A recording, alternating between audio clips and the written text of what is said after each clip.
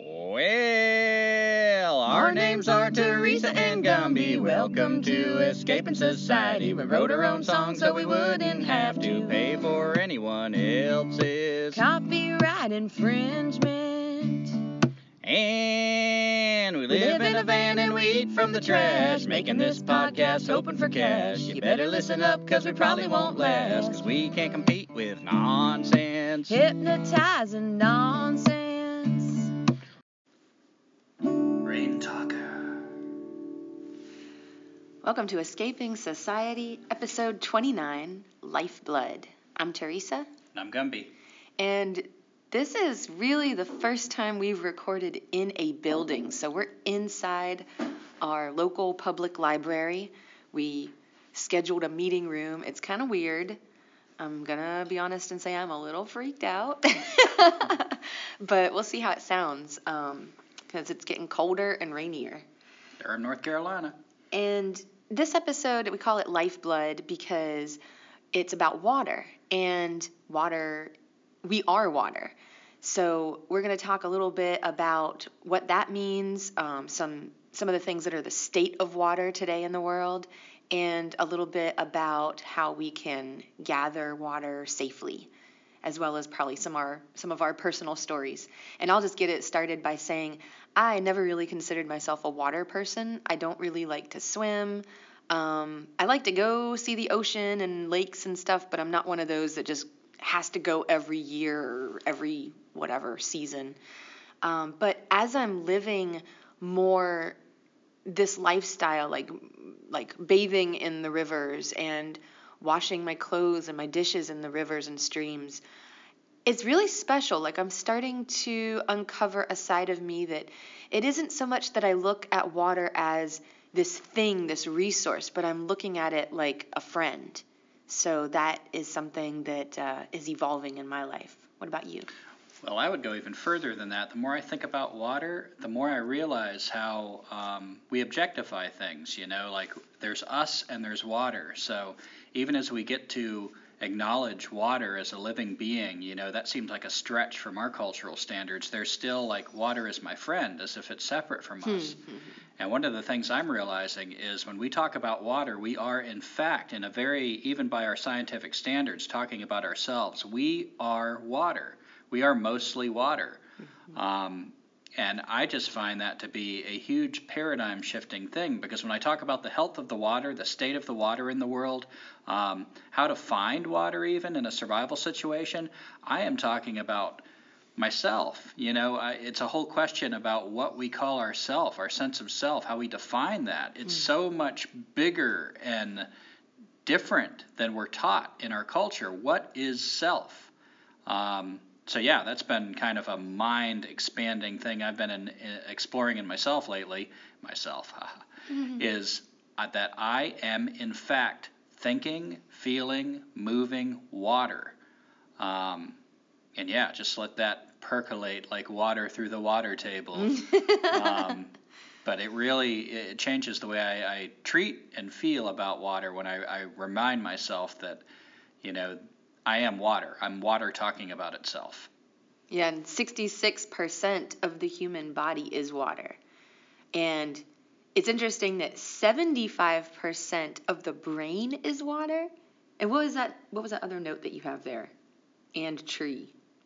As I was researching this, 75% of the human brain is water, and 75% of a tree is also water. Cool. So a higher percentage of the plant life around us is water.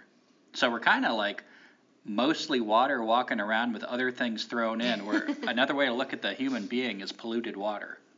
You nasty. 70% of the world is covered with water. I was looking up some numbers as we were getting ready for this podcast. And usually, I got to say, like, numbers don't tend to impress me unless they lead me to greater truths and I can transcend the numbers. I think numbers, and I'm reading a book by John Zerzan right now, where in fact, the part I'm reading is he's questioning numbers, how our culture uses that to define the universe. And I think it is a poor definition of the universe. But Some of these numbers I throw out there to, I don't know, maybe impress or speak to the more scientifically minded, and also because they lead me to greater truths. I can leave the numbers behind like training wheels. So let's get into some numbers. 70% of the world is covered with water. 2.5 of that water is fresh water. In other words, water that we can use for drinking, for our own health and hydration. 1% of that 2.5% is accessible. Water that we can reach in some way. 90% of that 2.5%. Of the 1%. Huh? 90% of the 1%. Oh, really? I think so. But that's not accessible. I'm not sure. But 90%, well, we'll look into this more, and feel free to do your own homework, but 90% either of the 2.5% that's fresh water or the 1% that's accessible is actually in Antarctica. So 90%, 9 gallons out of every 10 gallons is stored up, frozen up in Antarctica, and it's melting. So, I'm reading all this information, and as these glaciers, Antarctica melts, it's becoming non-fresh water, because what happens when it melts, it goes into the ocean. And I think it was in a Tom Brown class where he points out that you can take a gallon of drinking water, and if you put 1 drop of poisonous substance, oil in it, it is now polluted water. So for it to be diluted into the ocean, into salt water, it becomes non-fresh water. It changes its whole personality. 30% of that is in the ground, and 40% of fresh water in the U.S. is used for agriculture. Yeah. So that was a lot of numbers. That might have been a little bit confusing, but what are we talking about here? Let's see, Teresa. If 1% of the 2.5% of fresh water is accessible, and 90% of that... No. Let's not do that. Let's not get into math. 90%, I'm going to try it. 90% God. of that is in Antarctica. We're talking about 1/10 of 1% that is actually we are able to get. 30% of that is in the ground, which is okay because we dig wells and everything. We pull it out of the ground, okay, as far as our usage. And in the U.S., 40% of that available 1/10 of a percent of water, we're using in it for agriculture. Now, that might not impress you at first, but consider why we have to use it for agriculture. It's already raining. There's plants that are already suited to specific habitats that are edible. When you think about the foragers, the hunter-gatherers. So when we use it for agriculture, we are using it to irrigate plants that don't want to be there. We're changing the natural flow so we can irrigate plants that otherwise would not thrive in this habitat. It's sort of a discordant situation we're creating and we're feeding with this water. So we need that to create our food the way we're living. 65% of it is used for agriculture in China. So usually, when I see numbers, the U.S. always has the highest numbers of taking and manipulation, but turns out China has more, and many other cultures around the world use up to 90% of their water, their fresh water, available water, from that small amount of water that is fresh water that we can get for agriculture. Now, in terms of Daniel Quinn and the totalitarian agriculture and many other people who say that the underpinning fuel of our society, our culture, is agriculture, consider the water alone that's used to feed this way of growing food that feeds an expanding, exploding population that in turn needs more food, needs more water. It's a positive feedback loop. It's something that, you feed one side and that side feeds the other, which feeds the other, which feeds the other. It's a positive, not as in a good thing, as in a growing thing. So yeah, there's just a little window into water right there with the percentages. And we were listening to the radio this morning, and World News, there was a story about how France was wanting to change centuries-old legislation that would allow them to irrigate their orchards or their vineyards of grapes for the wine that they produce, because it's getting drier there. And for centuries, they haven't allowed irrigation, probably because it wasn't needed, or it was balanced. They weren't trying to overproduce the grapes and overproduce the wine because of greed. And I just mentioned to Gumby, and here we are sitting in the United States, and we pull wine out of the dumpster. Now, it might not be French wine, but we pull all sorts of agriculture. It's got French names on it. Yeah. We pull all sorts of agricultural products out of the dumpster, and here we're using our precious water supply and justifying it by saying, oh, it's water that we need to produce food. But we're producing so much food, it's getting thrown out. Mm-hmm. And I guess that goes to saying, like, why do we not respect water? And here are some things that are very respectable properties of water. I got your segue. Thank you for that segue, Teresa. Uh-huh. And, before I leave that topic of how we're treating water for our agriculture, just consider any other creature. Its population is matched by the carrying capacity of the land to sustain it with natural resources. We are changing the game, changing the rules of that when we rechannel water for agriculture. We're planting plants there that don't belong there at the expense of other plants. Let's not forget that there's no blank slates on Earth. Earth, when it can shove life into any little corner, that's what it does. Earth loves life. So whenever we plant crops, something was already there. Something had to make way. And these crops are so unnaturalized to that area, we then need to rechannel. We need to redirect whole rivers and streams to feed these crops. So to go back to how special water is, I've heard that water is life.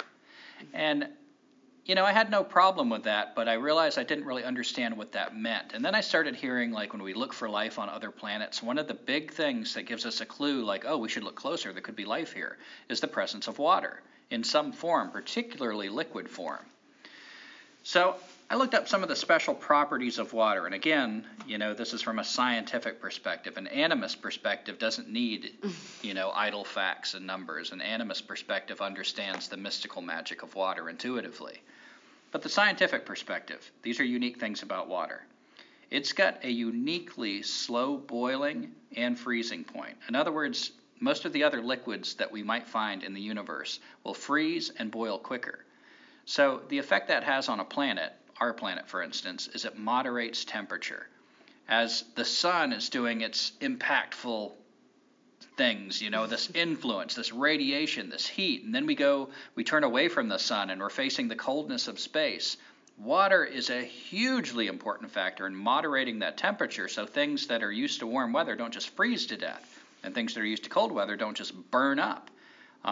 That's one of the ways water sustains life. Another unique thing about water is it's a universal solvent, which means that pretty much anything put in water long enough will dissolve. Even more than sulfuric acid. It will dissolve more things than sulfuric acid given time. Now, that in itself might not lend itself to the creation of life, but if you think about how that forges paths in the earth, how it makes canyons, how it dissolves rocks, water is the ultimate sculptor of our planet, the shape of our planet. And though water being a universal solvent in itself might not support life, if you think about the indirect consequences, how that shapes topography. Anybody who studies botany understands how important topography is, how many plants will pick a south-facing slope versus a north-facing slope, for instance. And then everything's dependent on the plants. Think of the food pyramid. Water, also, one of the unique things about it, and we're getting into chemistry here, and I don't even try to have an understanding of chemistry. I just don't. My mind does not wrap around when I start seeing all these little symbols and numbers and little letters. But ice floating on top of water is a very unique situation. Most things, if you find a liquid form of it in the universe and then you find a solid form, the solid form will be heavier. It will sink to the bottom. Water, when it takes on a solid form uniquely, can float on its liquid form. Think about the implications of the life in water. For instance, a lake. We can ski. We can go skiing and play on top of the ice on a lake. We can fall through if the ice is thin enough and even drown. And what that does for the wildlife is it can survive underneath the frozen water. It's frozen on top, but the fish, the things that live there, can go into the mud, they can still be alive and swimming around. If it froze from the bottom up, it would kill all things in the water. And water is one of the basic beginning parts of our food chains. So if we killed all the things in the water, everything else would die off. Everything is linked to the water. So that's another unique property of water that enables life. Water is life. Am I missing anything? Let's see. Yeah, so some other unrelated facts about, what we're doing with the water. Unsafe water kills 200 children every hour. And more than 25% of bottled water is actually from taps. So I've heard it said that we're not actually buying water when we buy water. We're buying plastic bottles. And think about that, 25%. You buy 4 bottles of water from different companies, the odds are that one of them was just somebody turning on a faucet. The same tap water you could have gotten. You really are feeding the plastic industry. It's not about clean water per se. Yeah, so do you have anything to add to that? Well, I'll just say briefly, unsafe water doesn't just kill children, it can also kill adults. I had a friend in Nepal who... Have you been in Nepal? Yes, I actually have. Wow. And he actually got double kidney failure. He was on death's doorstep because of some dirty water that he drank. Luckily, he was able to get a kidney transplant, and he's alive now. But yeah, that could happen to me. That could have happened to me when I went over there. I actually did get sick from the water just from brushing my teeth one time. And I do want to say that we did not invent all water illnesses, and an illness isn't necessarily something that shouldn't be there. It's something that affects us negatively. But we certainly have tipped the balance. Exacerbated. Yeah, and not only by what we've done to the water, but by the places that we've decided that we should be, that maybe nature is telling us this isn't the place for human beings. Other things can use this water, but you get sick when you use it. And that I guess leads to the state of water in the world. Just like a doctor can check your blood to determine your health, we can check water for the health of ourselves and the planet. Yeah, like if you just look at your local stream and can tell the health of the water, you look at turbidity and the creatures that live in the water, pH balance, things like that, you can have a pretty good gauge of the health of the entire forest. And likewise, if you look at the world as a whole, how we're doing with the water, that 70% of water that's covering the globe, you can have a pretty good idea of how we're doing as a planet. And let's not forget, we're not little creatures living on a planet. When we talk about the planet, again, that idea of self, we are talking about ourselves. Yeah, and if you've been listening in, we went around the country a couple of months ago, and we encountered problems with the blue-green algae blooms, even in the Great Lakes. I thought this was just going to be a problem, not like it's any better, but I thought it was just going to be a problem in the warmer weather areas. But it turns out that even up north, where it was a little cooler, but not even by much because of the temperature changes all over the place, that we couldn't even go to the lake because we were afraid our dog was going to get water on his paws and become ill or possibly die. And it isn't that humans created the blue-green algae that's a cyanotoxin, but again, they created an imbalance by using so many fertilizers for agriculture, and then the runoff into the lakes and, the rivers and streams all exacerbated the problem. Yeah, and this is the Great Lakes. One of the reasons the Great Lakes are so affected, as I was reading, is they are large parts of it are shallow. And this is happening in Minnesota. This is happening in North Carolina. This is happening in parts further out west in the United States. And I think this is happening in other parts of the world, too. And if that doesn't piss you off, that this beautiful lake that we put on postcards, that we treat as a tourist attraction, is actually in reality so dangerous that you are told not to let your dog get its feet wet, because if it licks its paws, it could have such a bad reaction it could die. I don't even know what to say to that. It pisses me off so much. And this is one of those things that we are directly responsible for. The blue-green algae, we didn't invent that. That's a natural thing. And in balance, it's not a bad thing. It was Many scientists consider it one of the first life forms, and it is the bottom of a huge food chain. If the blue-green algae went away, that would be complete environmental collapse. So we don't want to get rid of the blue-green algae, but the thing that feeds blue-green algae is nitrogens and phosphates. And what do you think is happening to put an excess of nitrogens and phosphates into these bodies of water? Well, I'll tell you, as we were riding around the Great Lakes, especially northern New York, we realized we were in agriculture country for miles and miles and miles. So all this freaking runoff, and again, we're rechanneling the water to irrigate food that doesn't belong there. And to top that off, because of course that's not enough for this exploding population that is entitled to anything, we're putting chemicals on it, nitrogens, excess things that, of course, anything that we put in the air and the water goes into the bodies of water. It all goes there. That's why it is such a gauge of health of the planet. And that just pissed me off so much. My mom told me to go check out Lake Champlain. She grew up around there, has great memories of there. And we go there and can't even go there. I can't even throw a ball in the lake for my dog to fetch. Yeah, there were reports. I was trying to understand that it was like you needed a PhD to understand where it may be safe.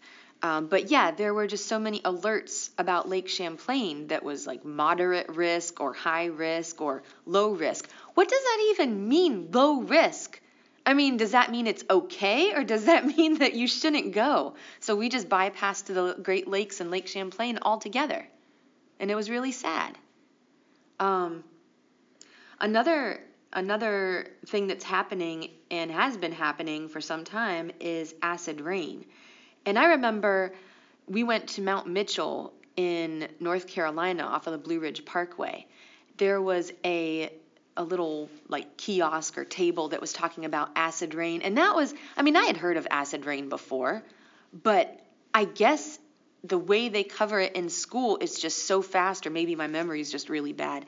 I didn't understand that it happens not even so much in rain, but in the clouds that cover the high forests, like the high elevation forests. It can create an environment where the trees can no longer take up the nutrients they need. And so they start to just choke. They start to die off. Gumby, you want to add to that? Well, as I was researching this, it turns out that this was a concern as far back as the 17th century. It really got the public awareness in the 1970s. And what acid rain is sulfur dioxides and nitrogen oxides. It's usually not directly harmful to humans, but it is indirectly harmful to humans because of the things Teresa was talking about that it does to the environment. And also, it affects our health, particularly heart and lung problems over time. So, that could be another factor. And this is one of the things I thought we had gotten better at. Like when they first started identifying this acid rain, way back, in the 17th century, one of the answers was the big smokestacks. And indeed, the towns saw an improvement. But what they realized was happening over time is the tall smokestacks just allowed it to travel further.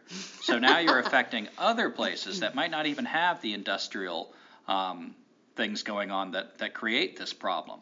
But since the planet is connected, of course, it all comes back around. And I thought we had gotten better at this, but as I'm researching, it turns out that we just don't talk about it anymore. There's so many problems that you can kind of have the feeling of like, oh, well, I guess that's one thing at least we fixed that.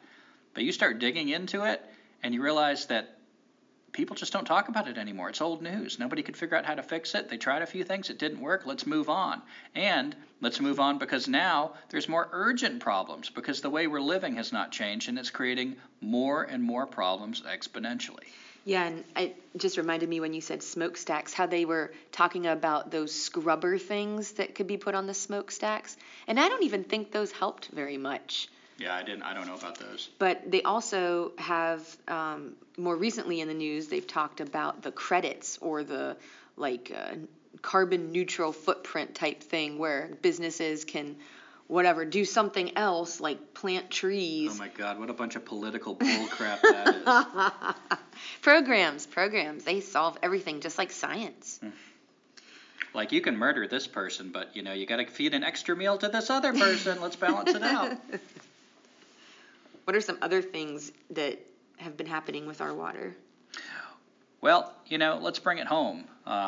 You might feel like, God, I hate those corporations. They're the acid rain they're putting out there, and those big commercial farmers. Like, I'm an organic farmer, but God, they're just pumping all this stuff into the water. So let's bring it right to our household habits, because there's many things that we do that we take for granted nowadays that got sold to us. Very recently in human history, we did not need these things, and now they're so invisible that we just feel like we need them. We don't even question them. You might have heard of gray water and black water. Black water is the water in your home that you have taken a crap in. So that is considered completely polluted water. It's not useful for anything. The best we do is try to feed it into a septic system to minimize the harms. It seeps back into the ground, or it goes into city sewer systems where they treat it with chemicals, and supposedly it's nullified. It's not harmful anymore. Who knows how true that really is, but that water, as it's coming out of your house, is not useful for anything. If you spray it on crops, it's dangerous. And then there's the gray water. That is the stuff from your washing machine, the stuff you wash your dishes with, the stuff that you're buying all these products from the store, these chemicals, and using. Shampoo, all that stuff. Soap, stuff that you could retreat it, and if you set yourself up for some of these systems, you can actually irrigate gardens, and that could be used, gray water. But consider the lifestyle that we even have to find something to do with this water. It's just taken as a given that you're going to have black water and gray water. We've mentioned before in Fight for the Right to Potty, is it Peter Jenkins? No, Jenkins. No, I can't remember. Can't remember his name, but his last name is Jenkins, and he wrote the Human Ore Handbook. And we actually built, when we still had a trailer we lived in, a compost toilet. You can take a crap fairly comfortably. You could even build one of these inside, so absolutely comfortably, and not be crapping in our limited, shrinking fresh water supply. Oh my God, that would be so The fact that we're good. all taught to take a big old hoary shit in our fresh water supply, as we're also being told by our scientists, listen to the scientists, that we're in this alarming situation where water is in trouble, and you're still, how soon after that you listen to this podcast, going to take another shit in our fresh water? There are alternatives, and they are not so difficult to do. Even taking a crap in a hole in the ground, burying it, is not a bad alternative. Things get tricky when you start living in mass loads of people. When you start having there's a lot of people living together, like a city. Yeah. Cities are problematic. We should do a whole podcast on the problems of a city. But yeah, if you get a whole bunch of people living on top of each other and they're all taking a crap everywhere, then you've got sanitation nightmare issues. But if your population is sustainable with the landscape, again, carrying capacity, instead of freaking changing rivers to irrigate crops that didn't belong there, you can take a crap anywhere. Crapping is not a problem. It's just taking a crap. Yeah, it's did you ever wonder what we did before there were toilets? So consider that, your own personal impact on this water.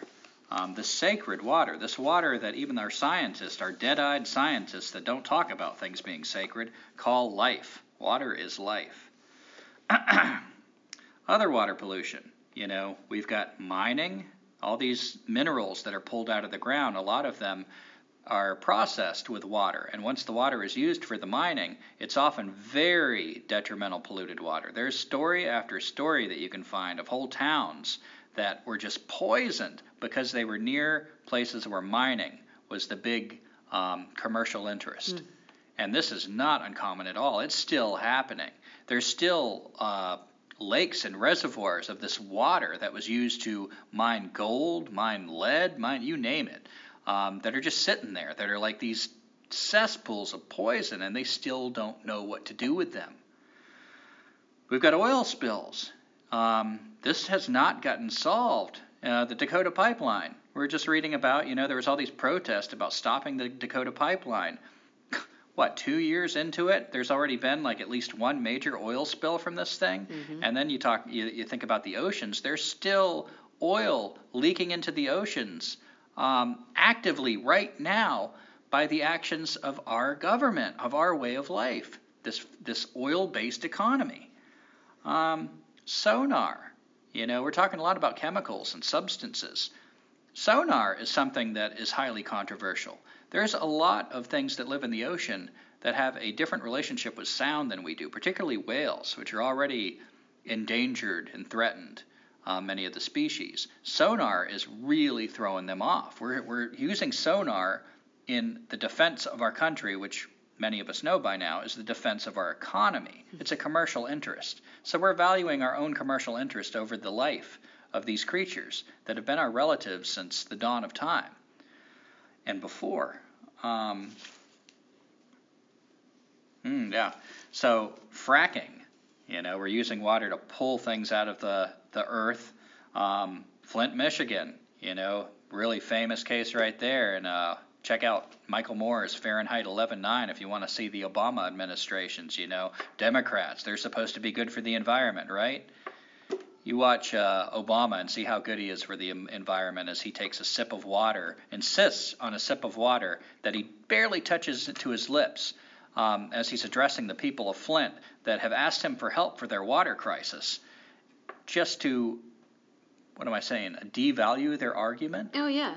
Just to prove, no, it's safe. And by the way, the Flint water crisis continues. Yeah, and the whole reason they did have water that was fresh, drinkable water. I forget what the name of the river was, but they decided that the only entity that was going to be able to use that fresh water was the General Motors car plant. Yeah, so the commercial interest took precedent, and the poor people of Flint still were forced to drink the polluted water. And the reason was because the other water that they were forcing the people of Flint, Michigan to drink was corroding the car parts.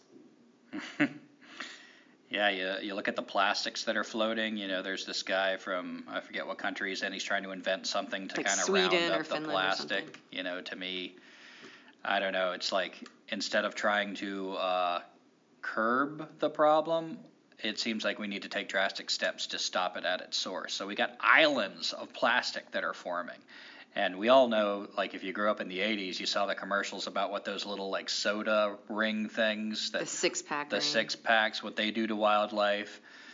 We got all the dumping. There's, all kinds of illegal dumping in the ocean because what a great place to hide it, including toxic stuff. This is still happening. Yeah, when the United States ships their refuse to other countries, especially China, there's only so many places that China can put it, and I don't know all the details of it, but I have heard reports that China has been dumping a lot of the United States garbage into the ocean. And we're taught to vote for the right person, to get the right regulations passed. Well, guess what? These regulations are getting passed. They've been getting passed since the environmental alarm first got sounded with Rachel Carson. Most of the regulations that the environmental movement have wanted passed have been passed, and they have not fixed the problem.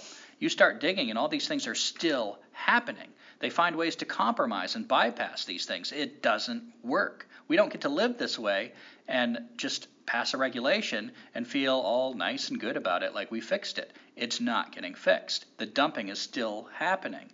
Commercial fishing.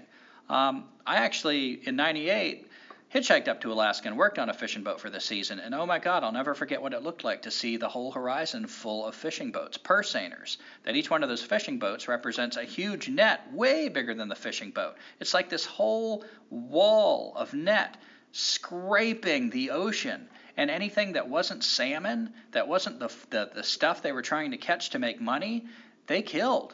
I saw people tear out gills of fish, especially sharks, that they thought competed with them. Many of these other things that got caught in the net and just died because they were in the wrong place at the wrong time. The fishermen couldn't make money off of them, but just throw them back. It was considered maybe a casualty of war. Mm-hmm. The war collateral damage. Collateral damage. That's a good word for it.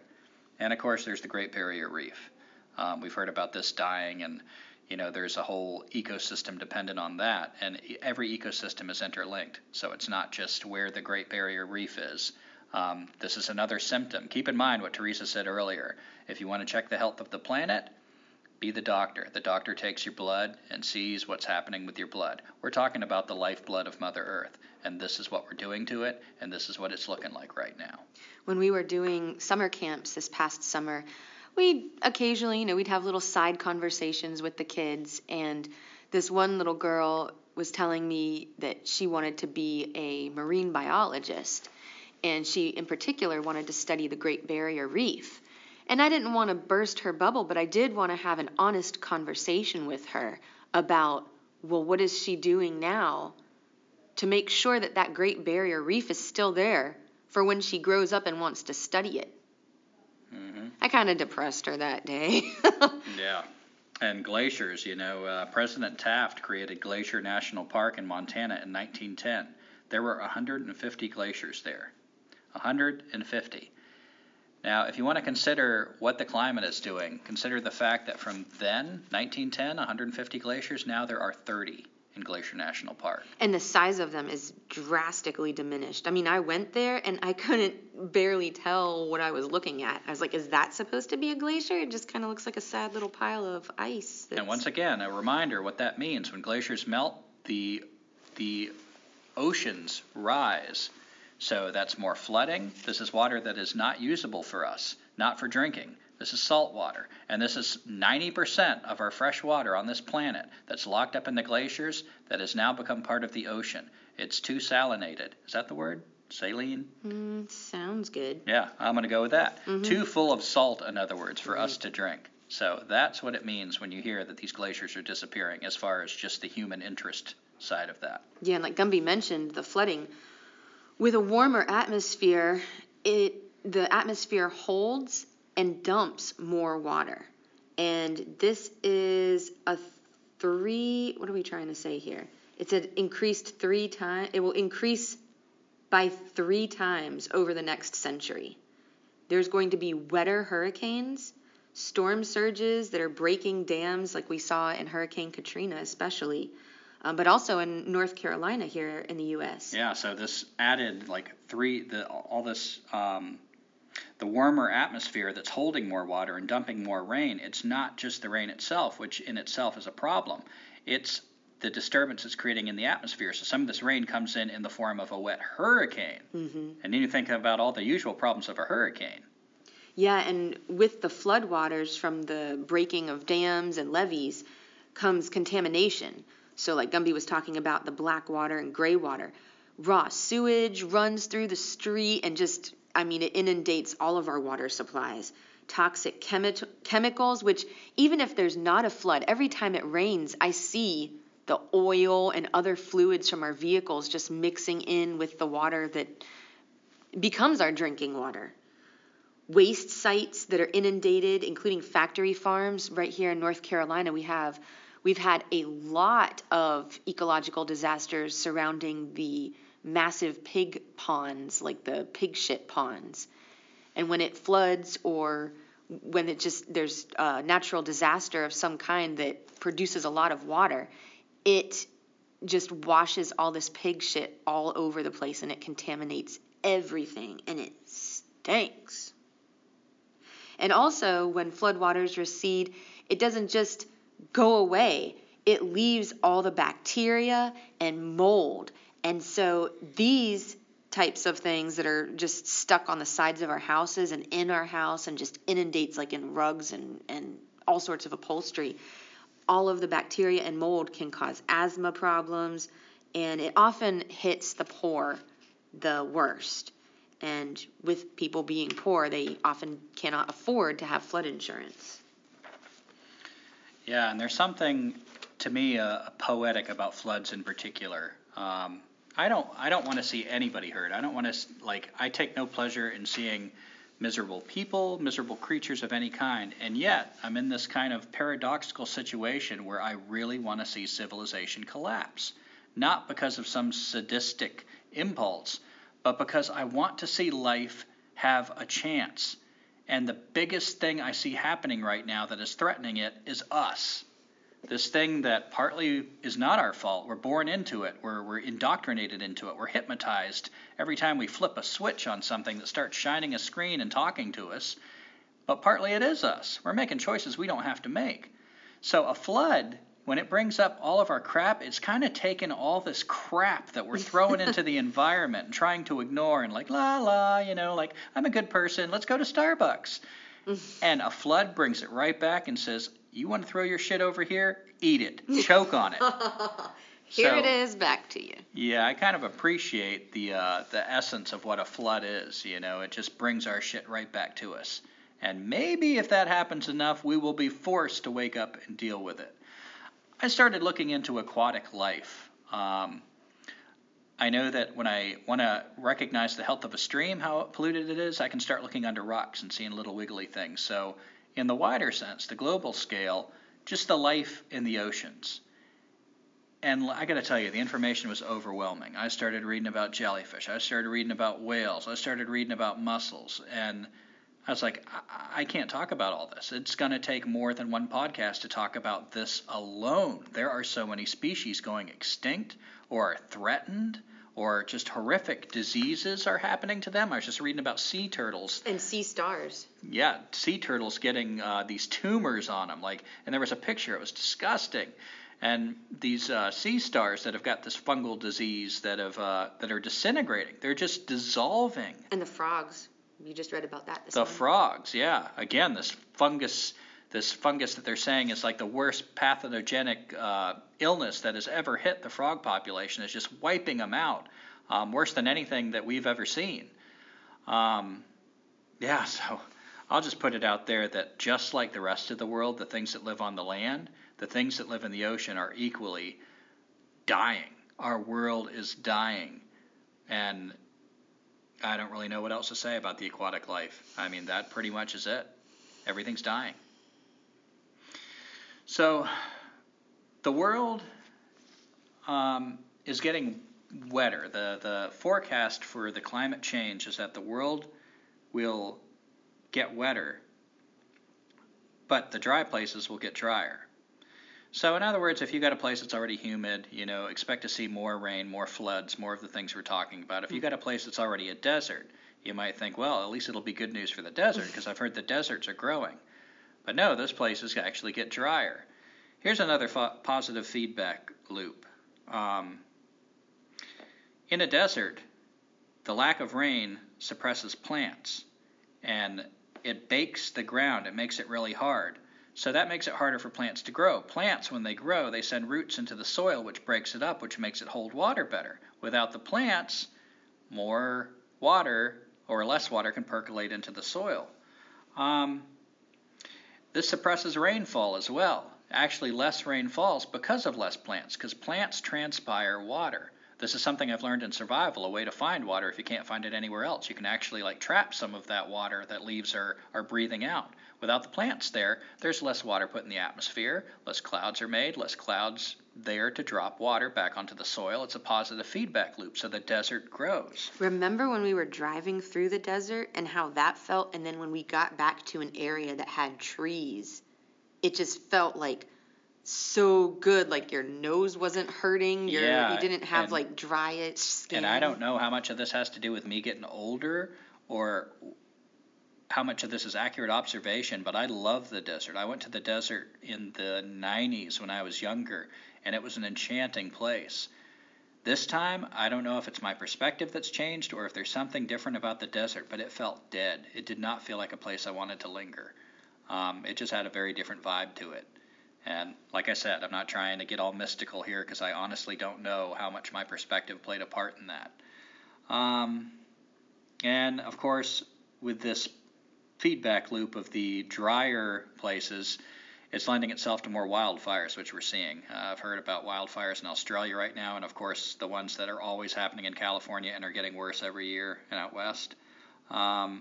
The U.S., the United States, is particularly prone to drought, more than other places in the world, which we've already seen with the Dust Bowl in the 1920s and similar events. There were signs in California as we were passing through all the agricultural areas, which is a lot, that were saying that it was a Congress-created dust bowl because they weren't able to irrigate their crops enough. Yeah. So a lot of these scientific forecasts for where the climate change is taking us, a lot of these wet events are going to be really common all over the globe. A lot of these dry events that we're talking about right now, the droughts, we're probably going to see it more in the United States than many other places. And continuing with droughts, warmer temperatures overall in the world, increased water demands because of increased population, because we just can't help ourselves. In 2011, I guess that was the driest year ever for the state of Texas. And in 2012, 81% of the United States was in an abnormal drought. Now, those are, 8-9-year-old statistics, but it fluctuates. But yeah, there's definitely more extreme events happening quicker. So while we can adapt, it's also a matter of like, what is it doing to the overall ecosystem? And because of all the droughts, there is a global food shortage, which goes back to increased demands for water and food. And like Gumby said, the wet places, well, he was saying, yeah, you were saying that the wet places were getting wetter and the dry places were getting drier. Mm-hmm. And the UN says that 2/3 of the world population will be facing water scarcity by 2025. So that's 5 years away. Yeah, for many reasons. For all the reasons we're talking about, that less fresh water is available, as well as an expanding population. So as we're making less water available, we're needing more demands for it, because we're also trying to grow crops in deserts. Mm-hmm. There we go with the irrigation. So it's an ugly, ugly feedback cycle. And like I mentioned, it isn't so much that the earth is supposed to remain constant. So there's all this talk about whether it's global warming, whether it's climate change, whether it's natural, whether it's, exacerbated by man. But regardless of your stance regarding climate change, we just wanted to share with you, switching gears here, some ways that you can prepare for changes that are going to be happening, well, maybe starting today, not just 5 years from now. And whether it's for your backpacking trip, or if it's for a way that you can eventually move into a more off-grid lifestyle. So Gumby, do you want to share some of the tips and tricks? Yeah, but before I completely leave where we were, I just want to add that we are not experts in climate change or water or anything for that matter. What we are people who live on this planet and give a shit. We are explorers and seekers. So we are just trying to dig into this information to get conversations started. So as Teresa was saying, we're shifting gears, and here's some ways that might help you get water, especially if you're find yourself in a wilderness survival situation, or if society collapses and that those handy pipes that have trained us to be helpless and completely clueless about wild water are no longer serving us anymore. Now it's up to us to find and treat safe drinking water. So let's start with a stream. Many of us, if you're fortunate, you live near some kind of stream, some kind of river. If you're not, you might want to find some kind of stream or some kind of river when it all starts breaking down and you can't count on plumbing anymore. The best way to start looking for your cleanest water in a river or stream is start going upstream. So determine which way the river is flowing and then start following it upstream. Before long, you're going to see a fork. Rivers collect streams that feed into it. So you're going to see a smaller stream. Always take the smaller fork. Follow that smaller fork. Maybe it'll fork again. Keep taking the smaller fork. This is a good way to find a source. A source, often when I first started looking for this, I was picturing Irish Spring commercials. I thought I'd find some bubbling magic place where this ray of sunshine was, coming and shining right there, and a deer would look up and bound off into the woods as I took my turn next to the spring. And daisy petals would fall down from the sky. And I'm not saying that's not out there, but often what you find is something that just looks kind of muddy. It's sort of unimpressive. But still, that will be your cleanest water. Look around. Are you right at the base of a factory? Even if you are, that might not be a good source. But if you look around and you're far in the woods, there's nothing that gets you suspicious, that's probably your best bet for collecting drinking water. And you can filter it if the dirt bothers you. But even dirty, sticking your face right in it and slurping it up, you're probably going to be better off than getting it from the main body of the river, because that river is carrying all these untold things from God knows where.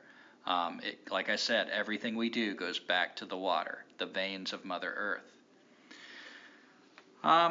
Also, another good thing to know about streams that's pretty common knowledge, every Boy Scout should know this, is if you get lost in the woods, start going downhill. Keep going downhill till you find water. Not only is water going to help you stay alive because it's just a necessary thing, and if you need to stay out there longer, you can build a shelter near it, and there's your water source. You only want to go a few days without water, if that. But start following it downstream. It will very often lead eventually to human habitation, help.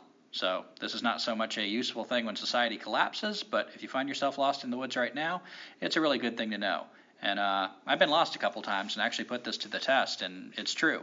The river, because of the nature of water, it will feed into a larger river, which will feed into a larger river, which eventually feeds into a lake or ocean, and this is where people want to be.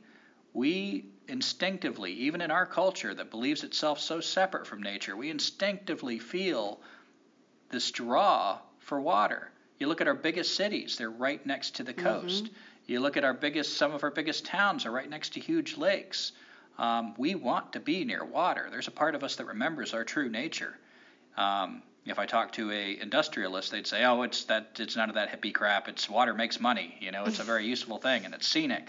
It's where the ports are. Yeah, but what do we mean by scenic? You ever consider why we think water is so beautiful? Maybe there's something deeper going on there. But yeah, remember, if you're lost, find that river, follow downstream. Upstream for cleaner water to drink, downstream to get out of the woods. And the two main dangers, when we talk about why can't you just find any water and drink, the two main things we're talking about, as I brought up in Back to Reality, are pollution, so direct chemicals, direct poisonous stuff that gets dumped in the water, and what am I trying to say? Protozoa, little microscopic things that live there that can make us sick. It's not that they don't belong there, but often they've been introduced in places they weren't before. Or you might be in a place you've never been before that, that's what lives there. It's not water that's really for us. And are we going to go into, did you want to talk more about what to do about those specific things, or should I talk about how to treat them now, Teresa? Well, I was going to mention water indicators and then filtering, and then you were going to do... Yeah, go for it. Okay, so I was really excited when Gumby showed me these different aquatic life... they're all invertebrates? Or... Yes, I believe so. So you can also call them water indicators. And one of the most special ones to me is it's a pouch snail, right? Mm-hmm. And there's two different kinds. One, if you hold the tip of the shell up.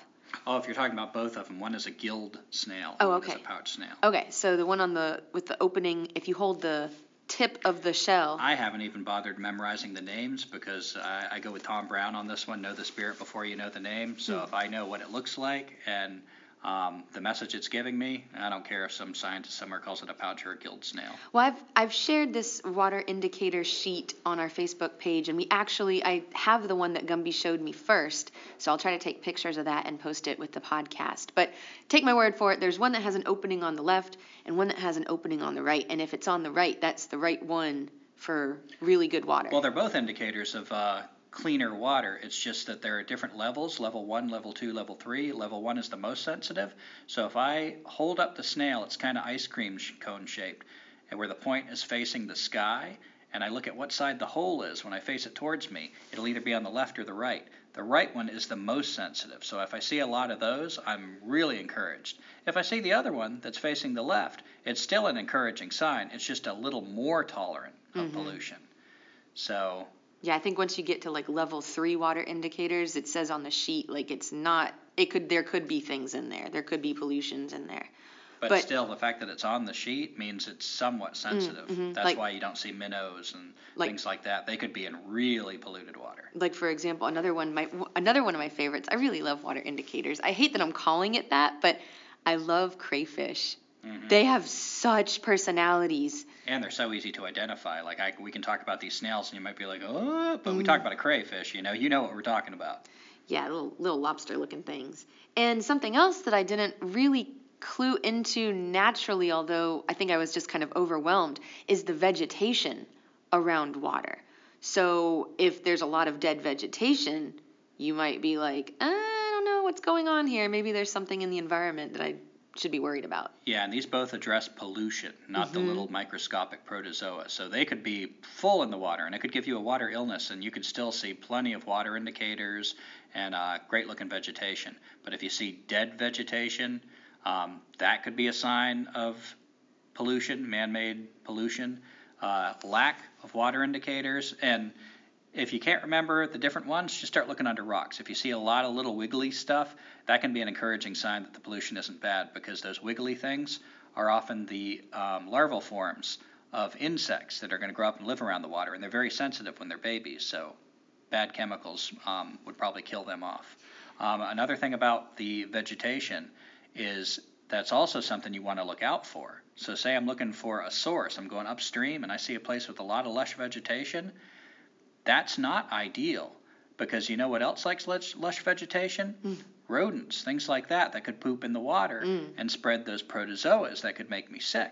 So an ideal source would be coming out of like rocks. I'm not seeing dead vegetation, but I'm also not seeing lush vegetation. Sort of a rocky place, because that makes rodents feel exposed. They're more likely to go find a place that they have more cover, and that's another encouraging sign that even better, it's probably cleaner water. Yeah, look for poop if you can.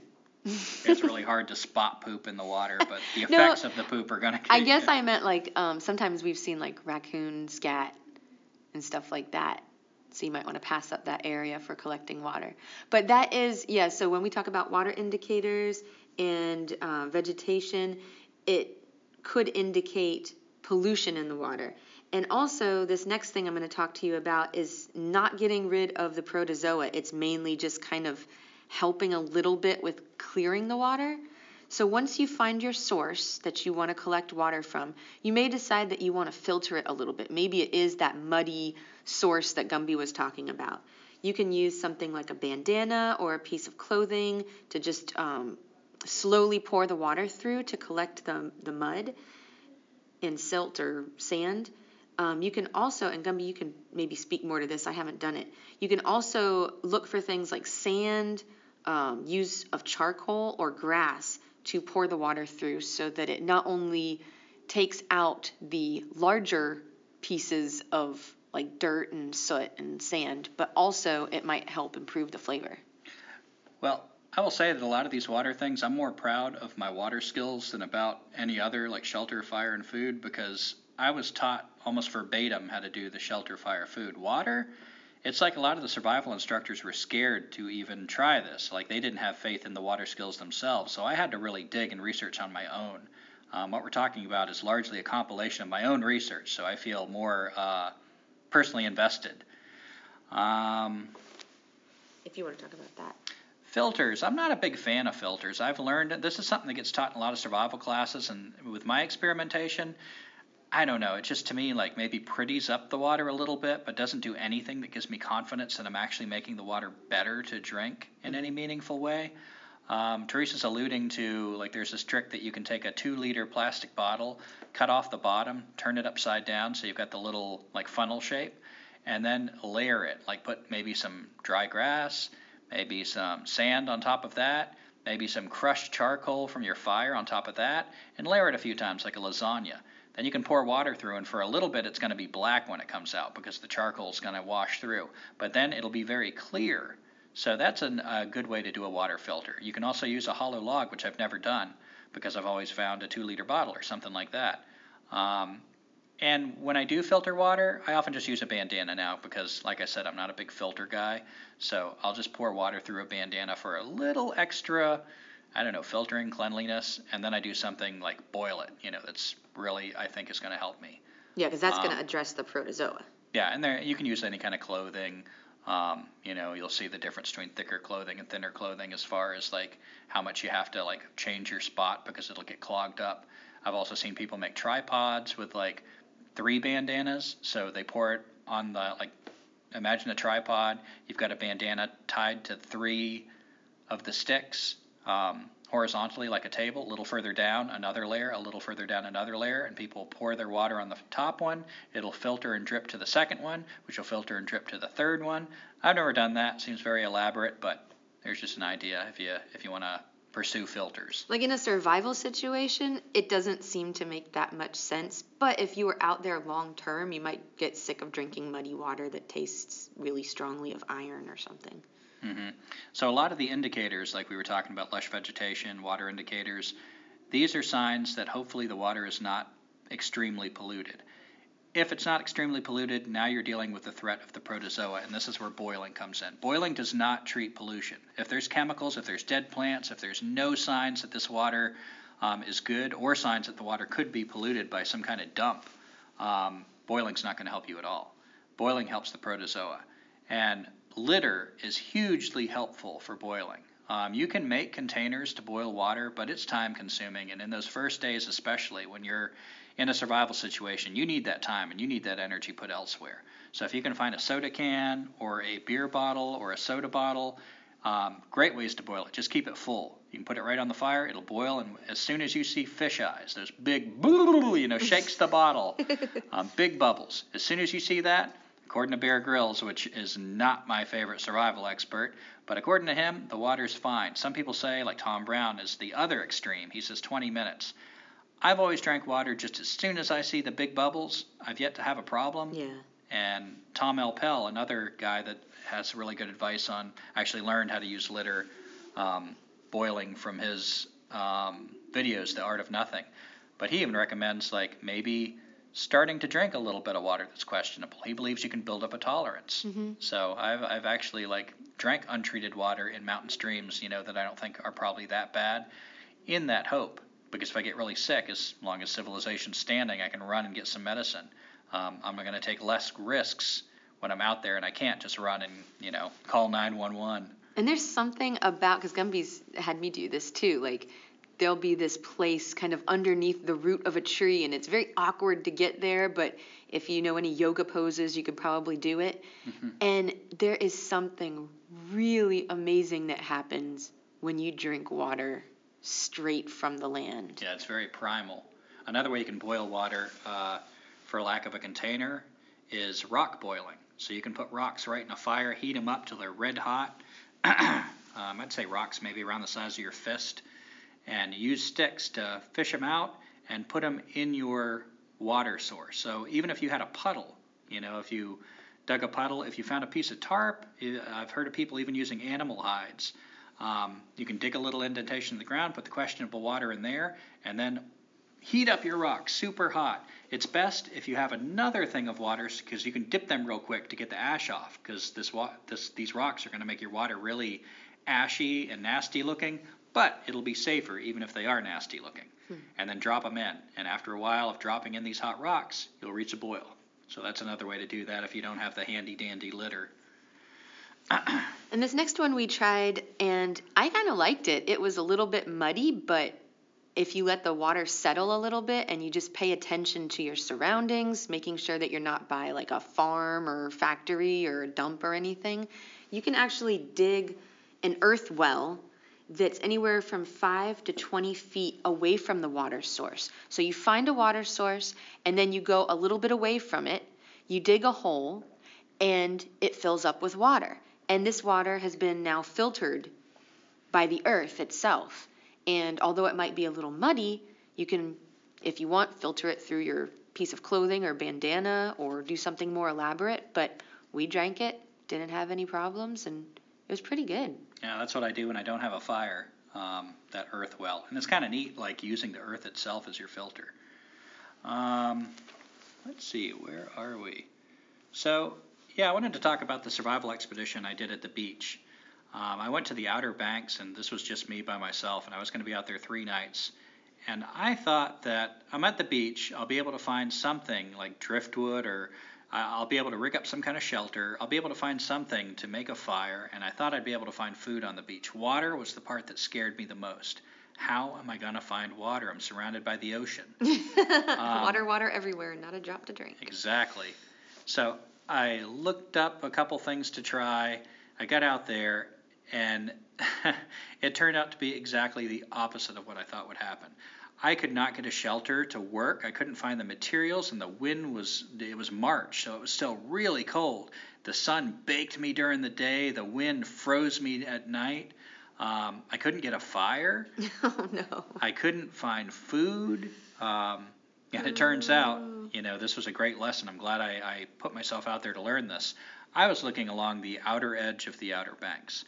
On my way back, I noticed that the beach facing the like the sound, the mainland, was full of all the stuff I was looking for. Oh. So that's one of the reasons I do survival trips, is to learn these hard lessons before I'm in a situation where it might kill me. So now if I'm ever out there again, I know, nope, let's not go to the outer edge, let's go to the inner edge. But water ended up being the easiest thing. On a beach, and this is fun to experiment with, go behind the first layer of dunes from the water at the beach. Look for a low spot. You'll often see like a darker color, like it's a little bit damper, and a little heavier vegetation.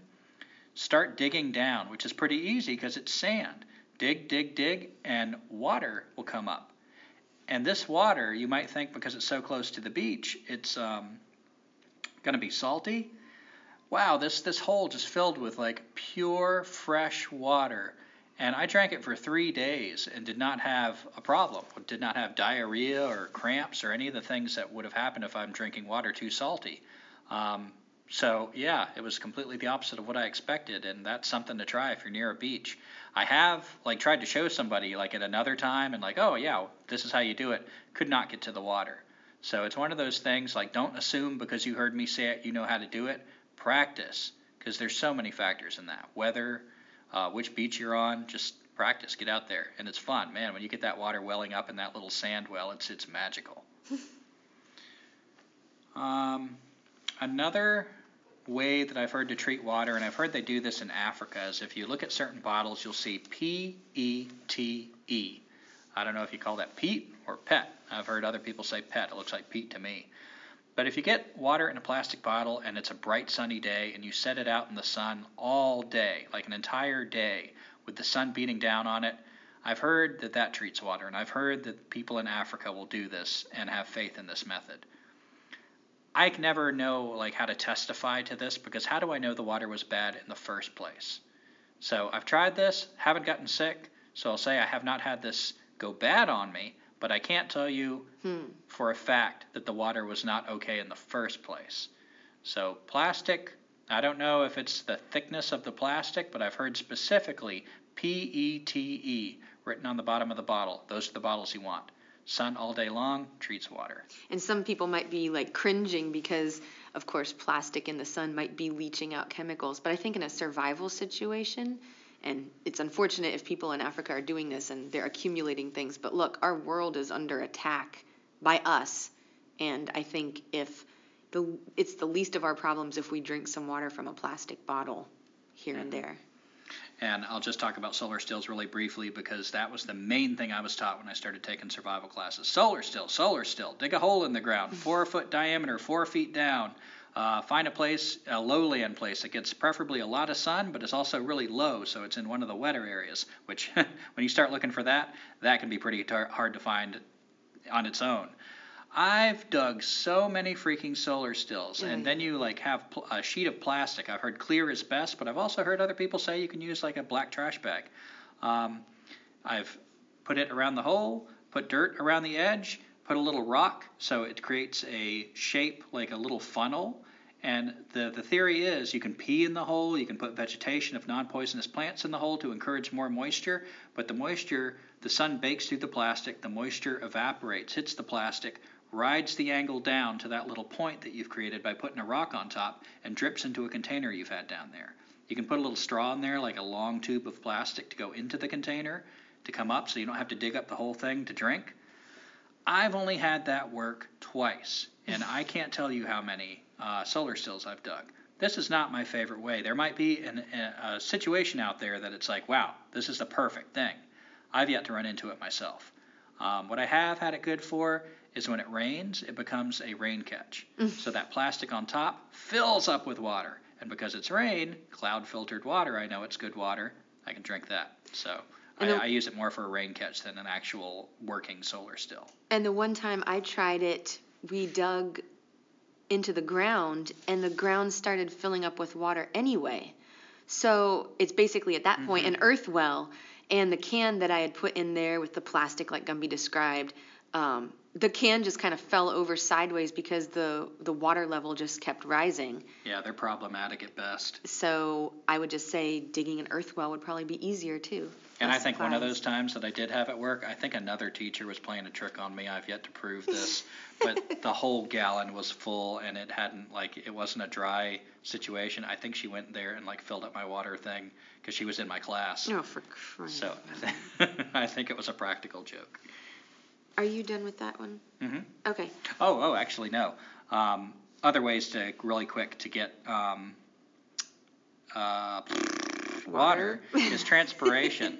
So green plants, whether they're still on the tree or whether they are picked and put in a plastic bottle, will expire water. So you can pick chickweed, for instance, or any kind of plant that you know is not poisonous. Stick it in a plastic bottle, like I was talking about the peat bottles, pretty much any plastic bottle for this, the transpiration. Sit out in the sun, come back later, and you will often find water in the bottle. Not much, but in certain situations, every swallow counts.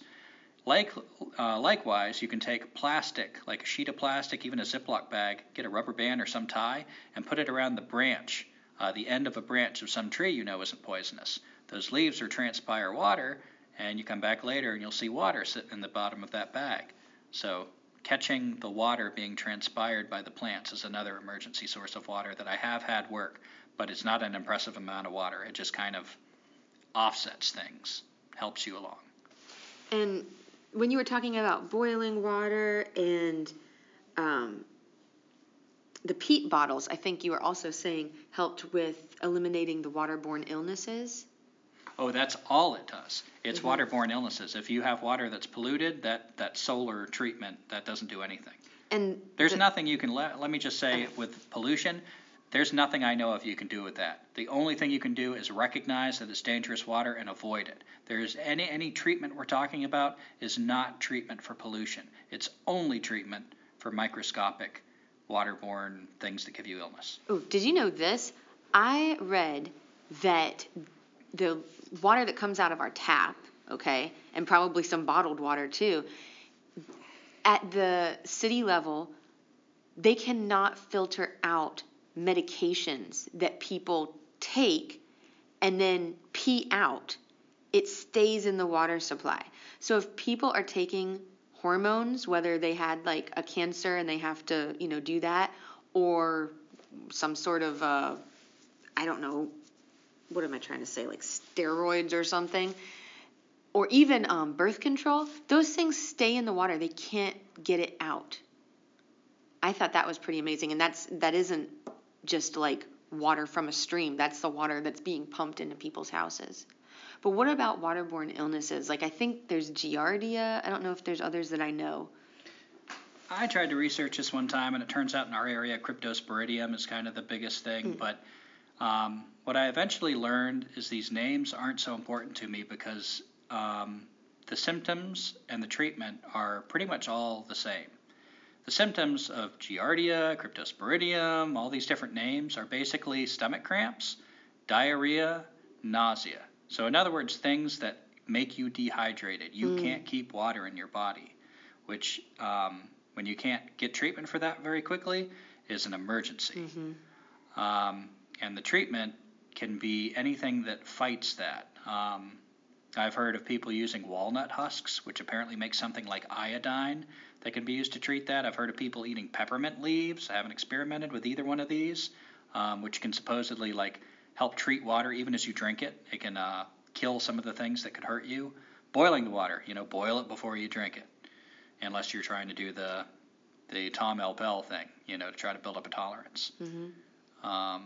And I guess I was only going to add one other thing to that. It seems like more waterborne illnesses, that was a more recent thing. Maybe my mentioned in Bacteriality, my uncle would go out west, and that was in the 70s, and the park rangers were saying, why are you bringing bottled water in? The water's fine. But then a few years later, they changed their tune. Yeah, and it's recent because it's not like mad scientists are creating these new species and unleashing them on the world, although they might be. But what we're talking about is people going places they haven't been before. As we can all just buy a plane ticket and go anywhere in the world, this is part of the cost of that way of living, that affluence. We don't necessarily belong everywhere in the world, much less just popping up in one place and being dropped into another place. So we're spreading things that are out of balance, things that have natural checks and balances in their environment, wind up somewhere else in the world, and that ecosystem is not designed to have checks and balances for this thing. So we create an imbalance, and now we have new diseases in places there weren't before. Fortunately, there are some ways to collect water to drink that are relatively safe, and you don't have to do much work for it. Yeah, these are my favorite ways because they're natural. So we've been talking about a lot of kind of things to do, but nature actually provides quite a few boons for this that are already safe. So any way you can catch rain. We talked about acid rain, so it's not necessarily like super healthy, but it's going to be better than outright pollution or outright protozoa, because the stuff that can be in acid rain, even if you drink it and it's bad, it tends to really be harmful with long-term use. It's indirectly harmful to humans. So that might be your best bet in certain situations. But anytime you can catch rain, I call that cloud juice with the kids. It's filtered water. It's clean water. So if it's about to rain, we've done this actually. We ran out of water during a backpacking trip and set out our tarp, started pouring rain. We found a little roof, a little bridge to get under, and just set out everything that would catch water and replenished all of our water with clean drinking water. It was funny because we took off our clothes and wanted to keep them dry, and we were beside this interstate. So we were taking turns running out naked in full view of all these people in the interstate checking our water. But screw them, we had clean water. I think you put the rain fly on from my backpack. If somebody's got to look at my hairy ass, that's their problem. That's their prize. Let's see. There's morning dew, so especially in cooler weather, you get heavier dew. Wipe that up with a bandana. I've seen Bear Grylls just tie his T-shirt around his ankle and then like walk through a field, and then when he gets to the end, wring it off in your mouth. But any way you can soak it up. There's plenty of good dew, as long as it's not a lawn that chemicals have been sprayed. Always think about your source. If it's just the woods, a place you know is just, nothing's been sprayed on it, good drinking water. It's such a damn shame that we have to even worry about that. Yeah, the fact that water even needs to be talked about as a survival skill is really a reflection on what we've done to our planet. Once again, we are water, so it should be the most natural thing in the world. Let's see, we've got snow and ice. It's debatable whether if you eat snow or ice, whether it brings your body temperature down. Some people say don't do it. Other people say they've done it their whole life and had no problem. I wouldn't lean against. To me, it's moderation. If you're already cold, if that's a problem, if you haven't figured out your heat source, and then you start just eating lots and lots of snow, that probably is a bad idea.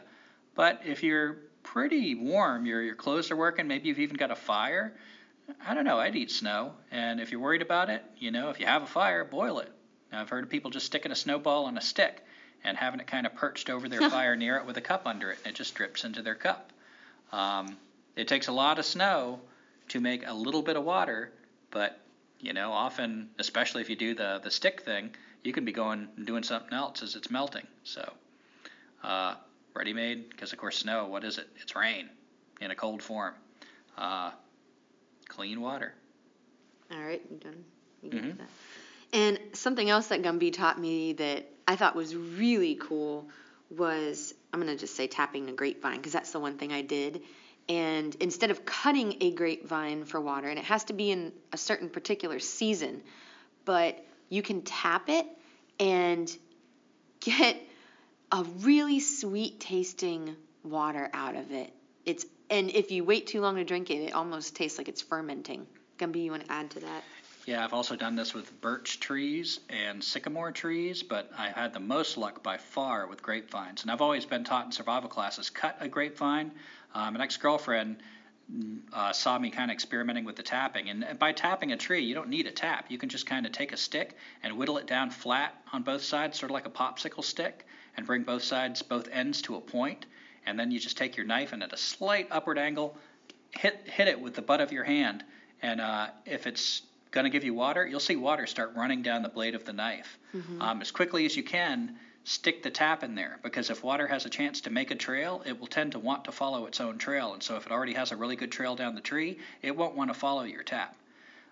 With a grapevine, you might not even need a tap, because if it drips down, a lot of times they have a curve in them where they'll start dripping under the vine, and you can just set your water bottle there. I've cut a grapevine and tapped one and had the same amount of water come out of similar sized grapevines. So I like tapping because the grapevine gets to live. I don't need to cut it and kill it. It seems a lot more of a sustainable, respectful way to get water. And this grapevine is doing me such a great service, so I don't want to just thank it by killing it unnecessarily. Get to know grapevines. I'm not going to go into a lot of plant ID right here, but Canada moonseed, that's the big one you don't want to confuse it with. I don't know that I've ever even run into a Canada moonseed, but I always check. That's considered the poisonous lookalike for grape. Look it up. Something to remember, something to keep in mind. One thing about the tapping yes. is it has a sugar content. You can't store it. So if you, was this about what you were about to say? No, I already said it, but go ahead. Oh, really? You said that? I said if you wait too long, it tastes like it's fermenting. Yeah, it goes bad, so don't try to store it. Just drink it, move along, and I've had a grapevine give me a gallon of water, more than a gallon of water, every day for 2 weeks. But after that, even the water coming right out of the vine without trying to store it tasted bad. So, go ahead. And that is to say, if you have water and you're in a survival situation, drink it. Don't try to ration it. Gumby has written down that your stomach is your first canteen. So hydrate yourself. Don't think, I'll just have a quarter of a cup of water today and then a quarter of a cup tomorrow, because you're going to get dehydrated that way. Yeah, rationing food can be a good idea. Rationing water, I've heard, is not a good idea. There's been stories of hunters that have died with a full canteen. They've died of dehydration. Oh, God. Because one of the first things that gets affected when you're dehydrated is you don't make good decisions. So you might think I'm not really that thirsty, but then you get more thirsty, and now your head's foggy, and you're just kind of thinking in this fog I need to save water. So remember, keep your stomach, keep that water in your stomach. That's your first canteen. You can drink pee. This is, again, debatable.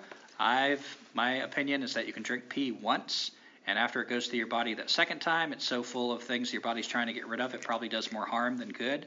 But I've done this twice, where I've been in a survival situation, couldn't find water, drank my pee, let it cool off. I don't know that was that much better. It tastes like really flat beer. It's not good, but it might be more palatable than you would imagine. If you drink Bud Light, you probably won't notice a difference. Indeed. And it's not a sustainable source, so it just gets you to the a little bit further down to hopefully find a source of water.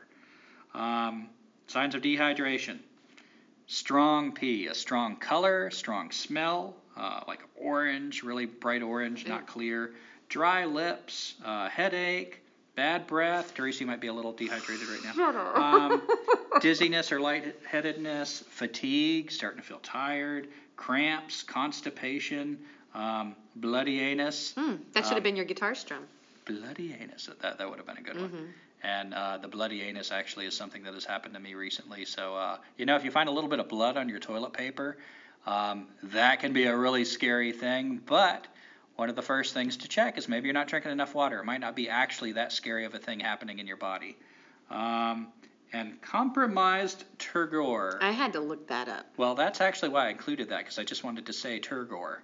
That is when you pinch your skin, does it have elasticity? So if you pinch your skin and it takes a little while for it to go back down, like the pinch to disappear, that could be a sign of dehydration. So all those things, and of course thirst. So just make sure you're drinking water.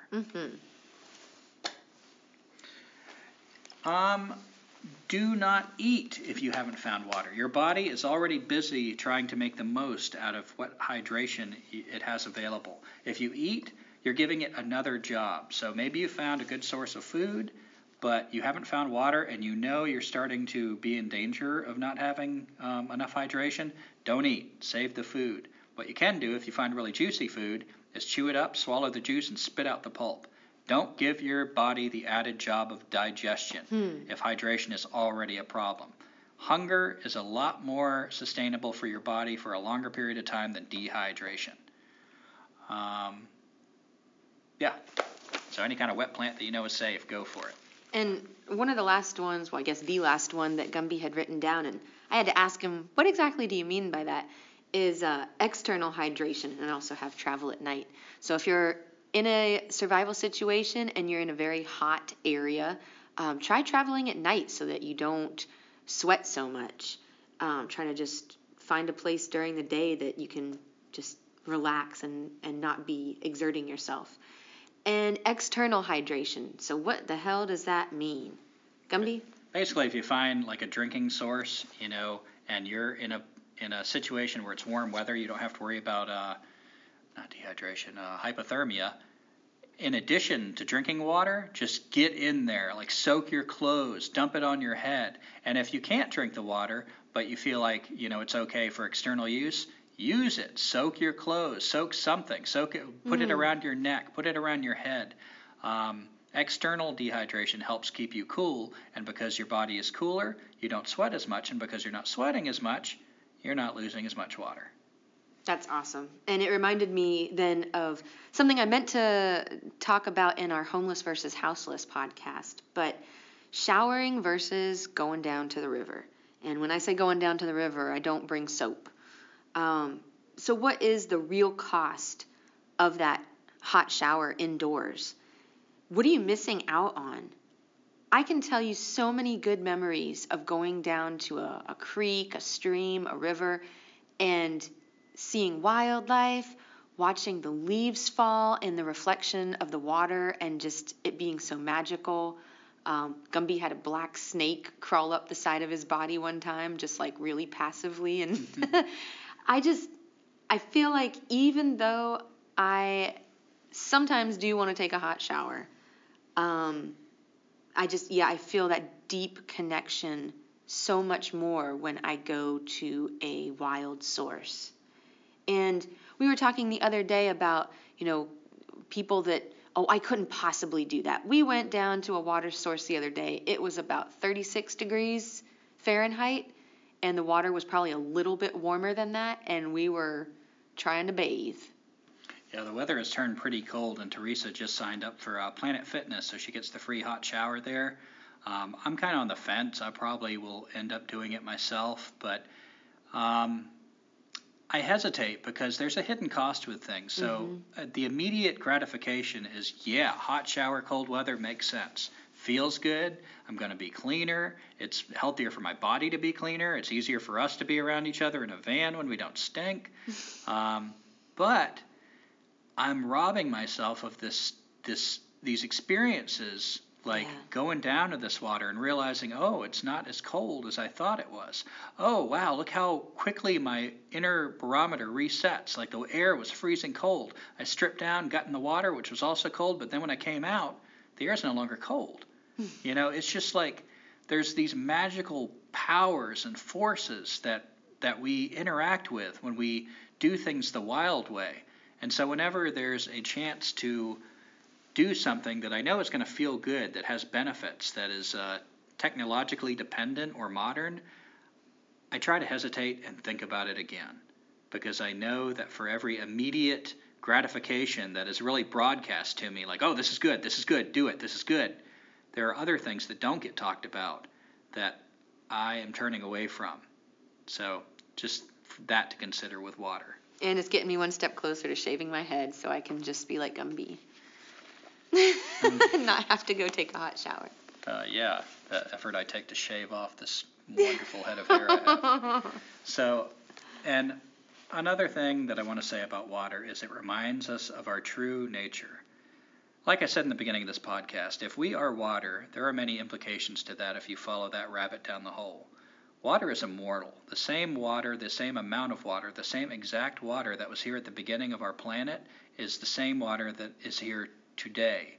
And that is the bulk of our body. 66% of our body is that same water, the very same water. So this sense of self that we're taught, that we just, we can't even agree in our culture when the sense of self starts. Is it at conception? Is it at birth? It feeds into the whole abortion debate. Whenever the sense of self crystallizes, some people say it's even like as you get older and begin to use language, things like that. It's so limited. It's so lonely. It's so non-tribal. It's so not interconnected. Water reminds me of the truth, that in truth, I am interconnected. The same water flows through me. I take a piss, that water goes up into a tree, which transpires into the air, which goes up into the clouds, which falls back on the land, maybe directly back onto me, maybe into the ground, which feeds a plant that I then in turn eat, so it's back in me. This interplay is a real, tangible thing. Myself is so much bigger than I've been taught, and I can't think of a thing that reminds me of that more than the actuality of water, that I am immortal. This little part of myself that I call Gumby, that's got a limited lifespan. But the actual reality of what I really am is huge. I don't need to fear death.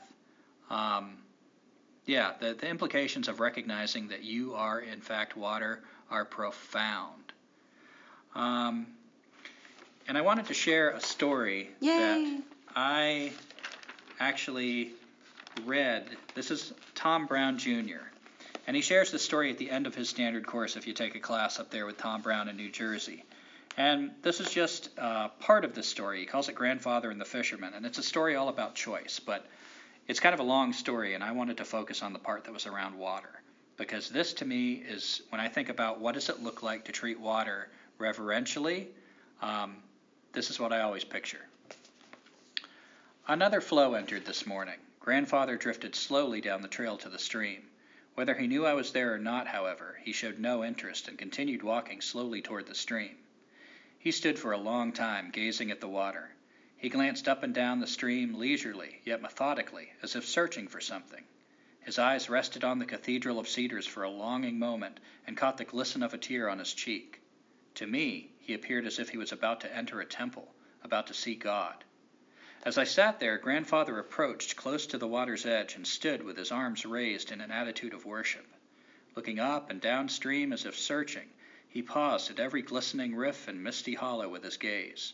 I could clearly see the streams of tears on his cheeks glistening in the sun and the contented smile on his face. He knelt down solemnly and touched the water, ever so gently, watching his own concentric rings ripple and mix with those of the water striders. He began to stroke the water as if it were a living being, looking deep into its color, to the mosaic of sand and pebbles at the bottom. He drew his face close to smell the water. Then he took a light sip. He sat back with the water in his mouth and swished it back and forth. His actions would have put the most experienced wine tasters to shame. Reaching deeper into the water with cupped hands, he raised the water to the Creator in thanksgiving. Then, and only then, did he drink. Standing erect, once again he dropped his blanket, his sole garment, and entered the water. I could see his entire body trembling with excitement, and the smile on his face, as he lay back in the water, was one of total rapture. To society, water is something to guzzle, put here for its use or misuse and never given a second thought. To Grandfather, water was Earth Mother's blood, a precious gift for all things living and growing, not just for humans.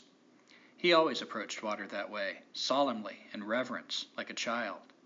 Even though he had swum in thousands of different waters, stood at the foot of the most magnificent waterfalls, and drunk the purest waters of the earth, all his life he still entered water this way. Grandfather savored everything in life as he savored the water, fully and with all his senses, to a state of utter rapture. And Grandfather was Stalking Wolf. It's the old Apache elder, Lipan Apache elder that taught Tom Brown Jr. when he was a boy wilderness survival skills as well as much, much else.